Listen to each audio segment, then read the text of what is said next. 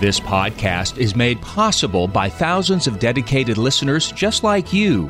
Be a part of this powerful 3-decade legacy of evangelization by visiting materdeiradio.com or downloading the Hail Mary Media app.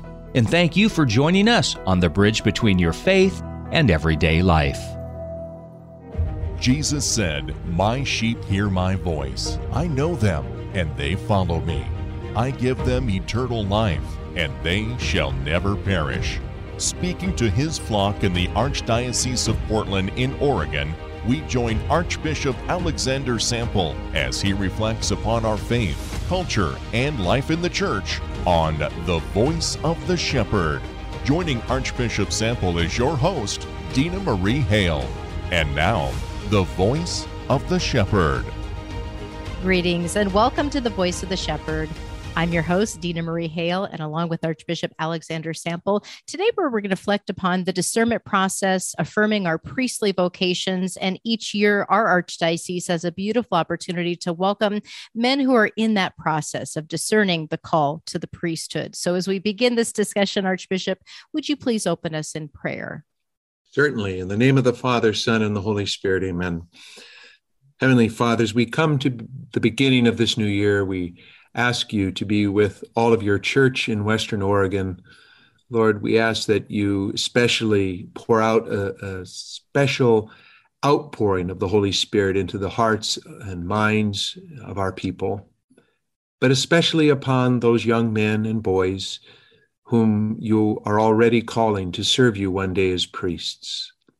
Father, we ask you to help them in their discernment by giving them all the gifts of the Spirit they need. Help them to see clearly the path you have already chosen for them. And when they see it, Father, through the same Spirit, give them the power, the strength, the faith, the courage to say yes. So we place this radio time now, Father, in your hands, hoping that this message might even reach some of those ones you are calling here as we pray together in the name of Jesus, your Son, who lives and reigns forever and ever. Amen. Amen. Holy Mary, our hope, seat of wisdom, Pray for us. Saint John Vianney, Pray for us. in the name of the Father, and of the Son, and of the Holy Spirit. Amen. Amen. It seems like, Archbishop, this Christmas time and into the new year is a beautiful time for people to really think about, what's happening in my life? What's the purpose of my life? Where is God working in my life? And for those men and women who might be discerning religious life, for women, a religious order, for our men looking at the priesthood, that discernment process can happen at different times of our life and different ages of our life. What are some of the key ways that when you start talking with someone, Archbishop, maybe it's following a mass, maybe you're visiting a parish and you just start to talk with maybe the altar servers or the youth group. Are there particular questions that they ask you, things that they're thinking about when they're really serious about looking at God's call in their life? Yeah, there are some typical questions. First of all, I have a lot of interactions, obviously, as I go about my ministry as bishop, with a lot of young people, both men and women, but in particular in talking about priestly vocations, in trying to encourage them among the young men and the boys. The first thing that I've learned to do, quite honestly, over my time as a bishop, as a priest, actually, I'm a priest for well over 31 years now, and a bishop now for almost 16. I had to overcome. I'm kind of sitting here a little bit embarrassed to say this, that I was not as comfortable at a certain point in my priesthood in just coming right out and encouraging boys and young men to consider the priesthood. And I reflect back on that. And I wonder why. I think for me, part of it was maybe a fear of rejection. I might suggest to them that they consider the priesthood, and they would look at me like, "Are you crazy? Why would I want to do that?" Which obviously would be a great affront to those of us who have chosen this life. So, maybe a little fearful of the reaction of young people, but also let's just be honest about it. The church has gone through some pretty rough times in my 31 years as a priest. We've had two explosions, if you will, of the sexual abuse crisis. And that puts a real damper, to be honest, on a priest encouraging young men and boys to consider a priestly vocation. It's like, it's difficult because, again, that fear of what is the reaction going to be? I mean, people's reaction to the priesthood were so bad for so long during these times that, the reputation of the priesthood has suffered greatly. But I've just gotten over that. And we have to get over that. All of us have to get over that, not just priests and bishops talking to young men and boys about priestly vocations, but all of the people of God. We have to get over whatever hesitancy we have in encouraging our boys and young men to consider a priestly vocation. We just need to be bold when we see the signs, or even if we don't, if we're looking at a kid and we don't think, oh, this one's got to be a priest, just to be planting the seeds out there, creating what we call a culture of vocations, meaning a culture in which a priestly vocation would be just something that a boy or young man would naturally consider as an option for his life. That it would be there wouldn't be anything, in other words, weird about it, And I think that's what's got in people's minds somehow, is that priests aren't normal. There's something weird about them or different about them that sort of makes them unsuitable for a kind of quote unquote normal life. And so they end up in the priesthood, and that's just such a wrong and sad way to look at this. But I think that's the way a lot of people kind of look at it, that they love their priests and they're very grateful for their priest service, but on a deeper level, they might kind of think there's just something different about us. And we're just normal guys like everybody else who happen to receive this special vocation and call from the Lord, and we serve him in that way. It's funny because, as I mentioned, I think in a previous program, I do go to the gym regularly. And of course, I don't go wearing my Roman collar. And as I meet people in the gym, and especially some of the guys that are there, and eventually sometimes in a conversation, somebody will ask, well, what do you do? And, when I say, well, I think you're going to be surprised, I'm a priest. I just say I'm a priest because I don't want to get into the whole archbishop thing right away. But as soon as they ask me what my parish is, then I have to completely confess being the archbishop. But it's like, and sometimes I think they kind of got this like, wow, that's kind of surprising, that you're just kind of a normal person, a normal dude, So I'd like to I think we need to be very open about it. And because guys are curious, boys are curious about it. As you said, they ask questions. They want to know about, what is it like to be a priest? What's your favorite part about being a priest? What's the hardest part about being a priest? If they're a little bit older, they might ask about, what about not being married? What not being able to have your own family? And behind that is the whole issue of celibacy, which quite honestly, in a sex saturated and obsessed culture, the idea of a celibate chastity is just, for some boys and young men, is almost unthinkable. So yeah, there's a lot of questions, and we just need to be priests, bishops need to just be very open and very transparent about our answers, and to project a joy that comes from our life as priests, and even as a bishop, there's joy. And if we project a joy and a happiness and our satisfaction in our ministry, which I hope we all have, that's attractive. Yeah. It's very attractive, very attractive. I know, Archbishop, that you and our vocations director, Father Jeff Irvin, have close connection with our current seminarians. You walk with them every step of the way, and there's different times throughout the year that you can gather and just get a little bit more connection with one another and listen to their stories and help them along. You recently gathered with them before Christmas time, and then you'll have a different type of a gathering with men discerning the priesthood. Give us a sense of these young men currently in the seminary that are looking at our archdiocese, and what is their heart telling them? How are they really becoming formed in really receiving this call? Yeah, I'm smiling. The radio listeners can't see me, but I'm smiling when you mention our seminarians, because I just could not be prouder of these men, and I love them deeply. And I try to get to know them as well as I can during their time in the seminary. I really feel that's that's important for a number of reasons.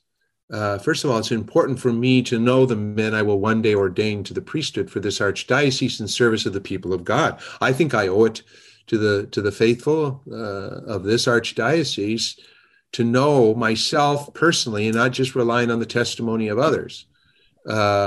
These men that I present to them one day as priests to shepherd them. I need to know these men. So I know who I'm imposing hands on the day of their ordination. So I really make an effort to try to get to know them. So I want to get to know them well, but I want them to get to know me well. I want them to know my mind. I want them to know my heart. And I want them to be men of communion one day if they get ordained priests. In other words, I want them to be fully united to me and in this shared mission that we have to evangelize Western Oregon. I want them to be on the same page with me. I want us to be united in a common effort because that's where energy is. So I want them to know me as well.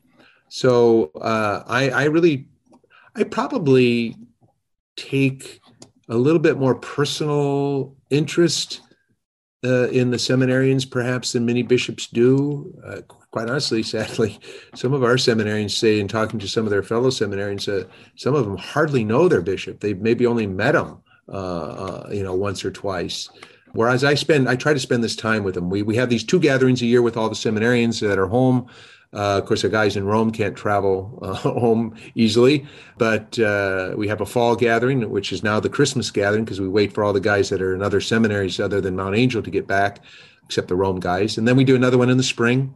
And the guys are doing well. They're much happier this year because COVID, the restrictions of COVID that they experienced last year in the seminary are lifted. That was a real burden on them to be basically in lockdown and not even able to share meals together during the worst of the pandemic last year. So to be in virtual learning in the classrooms, so to be back in the classrooms, to be back in social environment and being able to interact with one another. I mean, we had a great gathering at my residence for the Christmas celebration. We gather, we just visit for a while, then we pray together. We have Vespers, we pray Vespers together, then we share a wonderful meal together.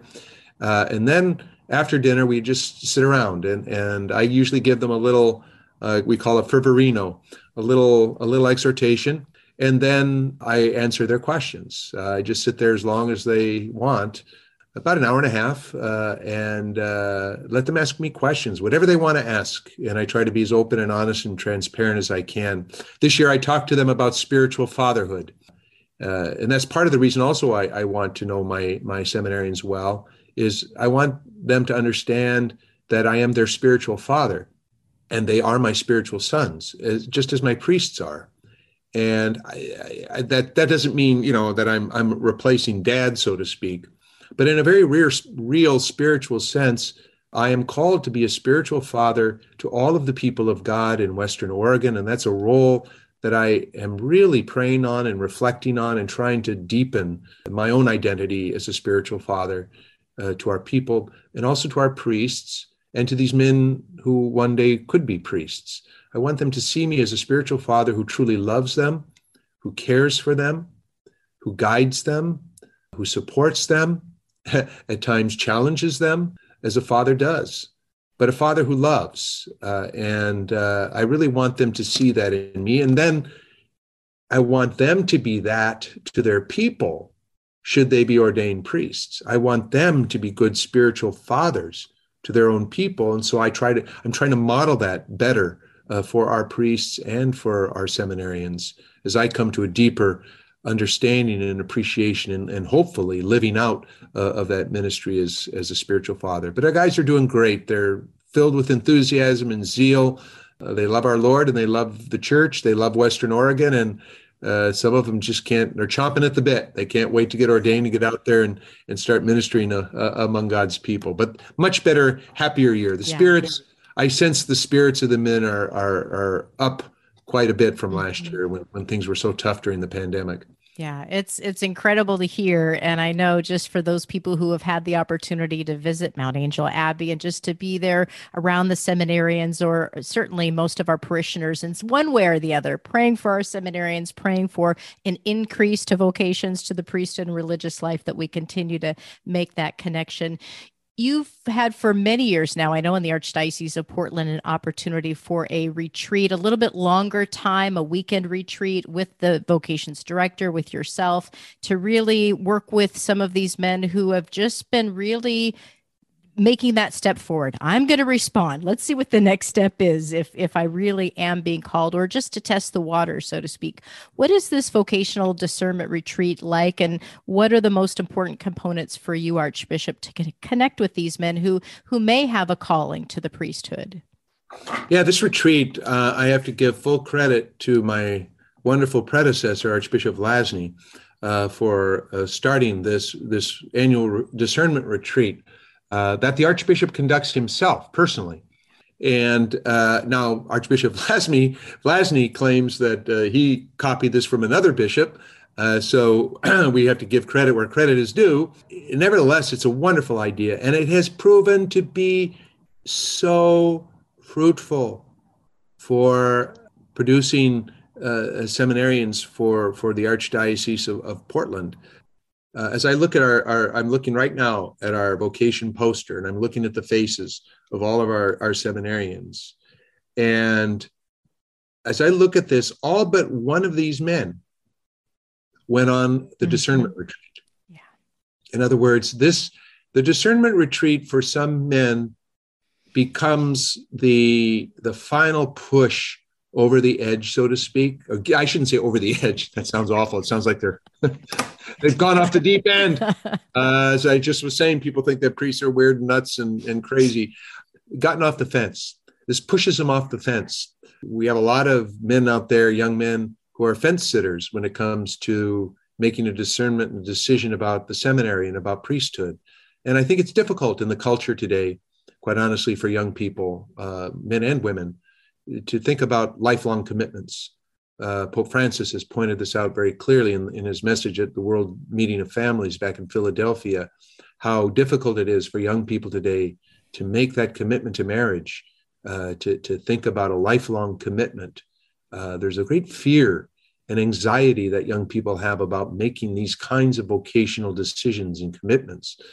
And so, yeah, we have a lot of guys that are on the fence, and they sit on the fence forever. I tease the guys sometimes, and I say, gosh, guys, don't make a vocation out of discernment. In other words, don't spend your whole life discerning. Discernment is not your vocation. Your vocation is to step out in faith and do what the Lord is calling you to do, whether that is marriage or whether that is a religious or a priestly vocation.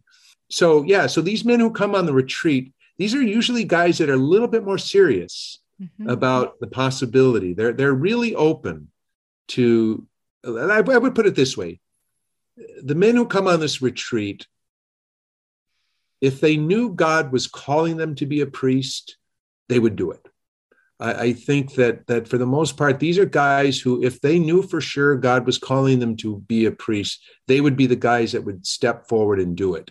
Their problem is, or their struggle is, they don't know.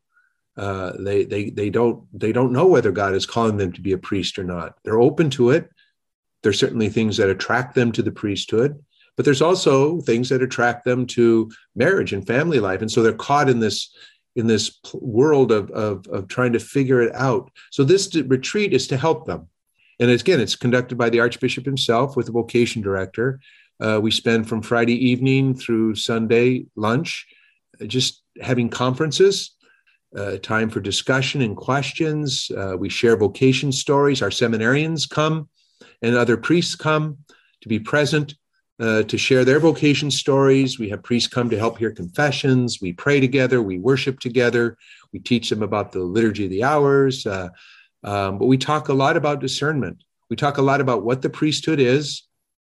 And we talk a lot about how to discern a priestly vocation. And one of the messages they get always is that, how do you know if you have a priestly vocation? Well, that's not easier said than done. I struggled myself. I mean, I wasn't terribly old, but I was a little bit delayed. I was 23 when I finally answered the call to go to the seminary. But I think I had been called from childhood, to be honest, and just kind of was running from it. So how do you know? I used to say, I wish one night I'd been laying in bed and the ceiling of my room would have opened up and I would have seen Jesus standing on the clouds of heaven, and he pointed his finger at me and said, "You are to be a priest." It would have been much easier. It didn't work that way. And it doesn't work that way in general, unless it's an extraordinary experience. What I always say is, first of all, you have to be a man of prayer. You have to have a basic humanity. What do I mean by that? You have to be a healthy human being. Let's just put it that way. We need to start with good, healthy human material on a natural level, the natural virtues, a personality that is suited to the priesthood. In other words, there are certain human gifts, natural gifts that a man needs to possess in order to be a priest. Not everyone who wants to be a priest is suited for the priesthood, quite honestly. For whatever that might be, it could be personality traits. It could be even some personality disorders. It can be just some lacking in some human qualities that are necessary for the priesthood. Nobody has a right to the priesthood. It's a privilege given to those that are called by the church, by God through the church. So the church discerns this. So there has to be a certain human material there to begin with. We have to have an intellectual ability to do graduate studies in theology. Obviously, there has to be an interest in the priesthood. You have to be attracted to what a priest does. If you're not attracted to what a priest does, well, then there's probably not much point in pursuing this vocation. There has to be a love for Christ, a love for people, a desire to serve and bring people closer to Christ. If you'd asked me when I was a seminarian, why do you want to be a priest? I would have said, because I want to be the instrument that helps bring people closer to Christ. The priest is called to be, the word pontifex, which is the Latin for priest, is bridge builder. Pontifex is a bridge builder, builds the bridge between God and man, and between men and God. Yeah, so we have to have a love for Christ and a love for the people, a desire to serve, to lay down our lives. It's not about us. So there's a lot of qualities. And then also I tell them, listen to what other people are saying to you.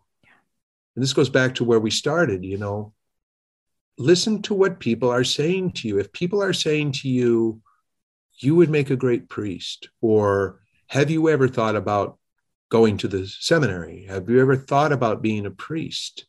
If people are saying things like that to you, pay attention, because the Lord uses all sorts of ways to reach us. He reaches us just in our prayer and our silence of our hearts. We hear that inner stirring, the inner voice of God calling us. We hear the voice of God through our attractions to the priesthood, perhaps, our desires, our interest in what a priest does, our desire to serve and love the people, all those things I was talking about. Those are natural signs that you could be called. But listen to what other people are saying, because God uses them as instruments too, to help communicate his will.